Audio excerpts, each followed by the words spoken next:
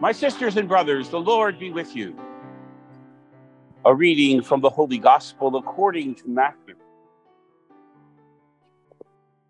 On that day, Jesus went out of the house and sat down by the sea. Such large crowds gathered around him that he got into a boat and sat down, and the whole crowd stood along the shore. And he spoke to them at length in parables, saying, A sower went out to sow. And as he sowed, some seed fell on the path, and birds came and ate it up. Some fell on rocky ground where it had little soil. It sprang up at once because the soil was not deep. But when the sun rose, it was scorched, and it withered for lack of roots. Some seed fell among thorns, and the thorns grew up and choked it. But some seed fell on rich soil and produced fruit, 100 or 60 or 30-fold. Whoever has ears ought to hear. The gospel of the Lord. Praise you, Lord Jesus Christ.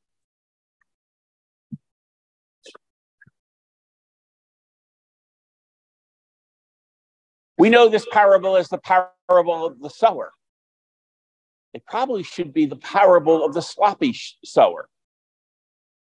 Because whoever this sower is, he or she is not very careful with a precious thing.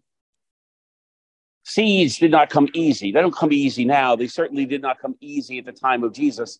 It was hard work to get enough seed to plant at all. And so you had to be very careful with your seed. You don't throw it on the road. You don't throw it into thorn bushes. You don't throw it on the rocks.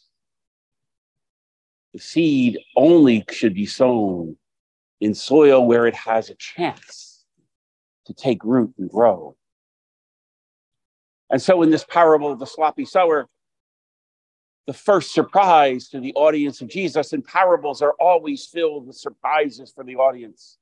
Even though they are ordinary things that they do every day, they're parables because somehow or another they take the ordinary and they make it different. They make it extraordinary. They reveal something that you cannot see on the surface of things. And so this audience that's gathered on the side of the sea, listening to Jesus from the boat, they're first going to notice that this sower is being very, very sloppy. And that somehow or another, Jesus is trying to make the point that the word of God is not contained into small spaces. The word of God is not something that is only available to certain people at certain times and in certain places. Jesus is telling us that the word of God, not the words of God, but the word of God, the love, the life, the mercy, the compassion, the goodness, the willingness of God to be with us in our lives is abundant and everywhere. And it's, in fact, it's so available, it's sloppy. It's so much everywhere that we hardly notice it. It's like the air that we breathe, and we only notice it when we can't breathe anymore. The word of God is abundant and everywhere. As the first reading says, and we might get a taste of this today, it's like the rain and the snow that comes down from heaven and washes everything it touches. It doesn't discriminate. It falls wherever it can, wherever it will, and it is falling everywhere. So this love of God that surrounds us is abundant, but somehow or another, throwing it around like that is still not always going to hit the mark. And so, yes, the word of God, which is always coming at us, will come at us when we are just far too busy with our lives, with our work, with our worries, our concerns, where we don't have time to let it penetrate because we have to get on to the next thing, where we don't have time to have it console us because we're too busy worrying and being anxious about things, where we don't have time to let God's love touch us and heal us because we don't have time to be healed. We have to keep going. And so as we walk down the roads, yes, the word of God is falling on us all the time and we're stepping all over it. And that's perfectly fine because there's plenty of it to go around. But yes, even in our busyness, even in the frantic hecticness of our lives, even in the pressure and tensions that we feel, the word of God is still falling on us, surrounding us. Not necessarily trying to penetrate because it knows better, but it's just there, always there. And yes, the word of God sometimes is going to fall where we are too stubborn to let it in, where we are angry, where we are hurt. And so we have built deep, powerful defenses against anything penetrating to where it could hurt us. And so we have our defenses. We have this stance in us sometimes, in some places, for some parts of us, where we don't want anything to touch us. We are hidden, it's hidden from us ourselves, but certainly we don't want anyone else near it, and we don't want God near it. And yes, the word of God keeps falling on those rocky places, our stony hearts, our powerful defenses that won't let anything in and penetrate for fear that it will hurt us. And yes, the word of God falls on that rocky ground and doesn't penetrate. Even if it does make a little bit of a difference, we can't let it in deep enough. It's too threatening. And that's okay, because there's plenty more of the word of God to go around. And yes, the word of God will fall among the thorns of our lives. Things that are just really hard. The ways in which we have experienced unfairness, injustice, not getting what we truly deserve because somebody else got it first. Somehow or another, the thorns of our lives that choke goodness, that choke hope, that choke trust, that choke faith. Bad things happen to us. Unfortunate circumstances occur. Life deals us a raw deal. And when the word of God falls into those places, it just may be instinctive on our part not to let it in, but in fact to choke it out of our anger, to choke it out of our frustration, to choke it out of a sense of who needs this. But then there is the good soil. And here's the thing. There isn't every one of us the road that's too busy to hear the word of God, even though it's falling all over us. There isn't every one of us the rocky ground that's too stubborn to hear the word of God because it's too threatening.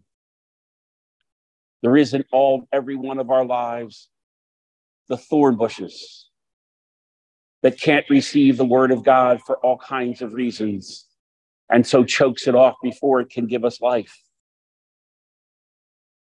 But the good news of the parable of the sloppy sower is that all it needs is a little bit of good soil.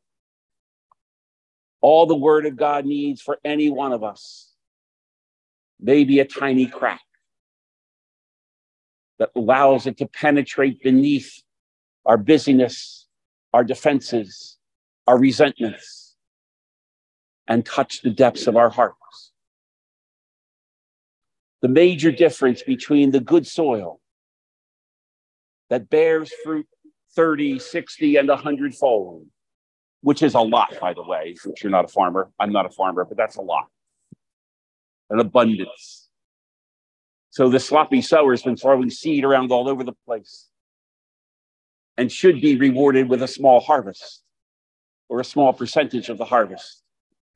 But as Jesus tells the parable, there's the next surprise. If any of the seed lands on good soil, it's plenty. It's enough. It's an abundance. And so we might need to wonder where the good soil is in the midst of all the busyness, all the resentment, all the hurt of our lives. The difference between good soil and all these other soils is that it's wide open. It's not protected. Good soil needs not to be covered. Good soil needs not only to be open to the rain and the sun and the seed, so that the seed can penetrate, the rain can sink in, and the sun can bring forth life. It needs to not have any encumbrances to those things that are necessary for life. And so it needs to be open. And it needs to be turned over. It needs to be exposed. It needs to let what is deep on the inside come out to the outside. And it needs to allow, and good soil allows that which comes into it to penetrate it. It's not pushed out. Sometimes our good soil might be because we choose to open ourselves up and receive. I think more often than not, our good soil appears when we don't have a choice. When somehow or another, our defenses will not work. Our busyness is stopped. And our resentments have to give way to some kind of healing. When we are powerless, when we are exposed, when we are able to receive because we have no other choice, because we can't give anymore, because we're exhausted, because we're ill, because there's just nothing else we can do. And maybe it's then that the word of God has the chance to get into us, sink in, receive the rain, receive the sunshine. And from places in our lives that we might have hidden most deeply, when they are opened and turned over, and they can be penetrated by God's word and God's love, it does great things. It does bring healing. It does bring hope. It does bring faith. We can wait until our soil is turned over against our will. We can wait until we are exposed and we have nowhere to hide. We can wait until we are powerless and can't do anything else for ourselves. The word of God will find us. Or we just might be able to stop, to pause, to notice what's keeping us from really receiving what is being given to us. To notice how when we do receive something, we might choke it before it has a chance to bring life. We just might allow ourselves to be good soil, even when we don't have to be good soil. When we open ourselves and let God's word come in, God's love come in. Let God send the rain and the snow upon it and the sunshine upon it.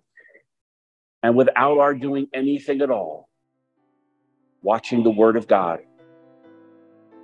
bring within us a harvest of faith, a harvest of hope, and a harvest of love.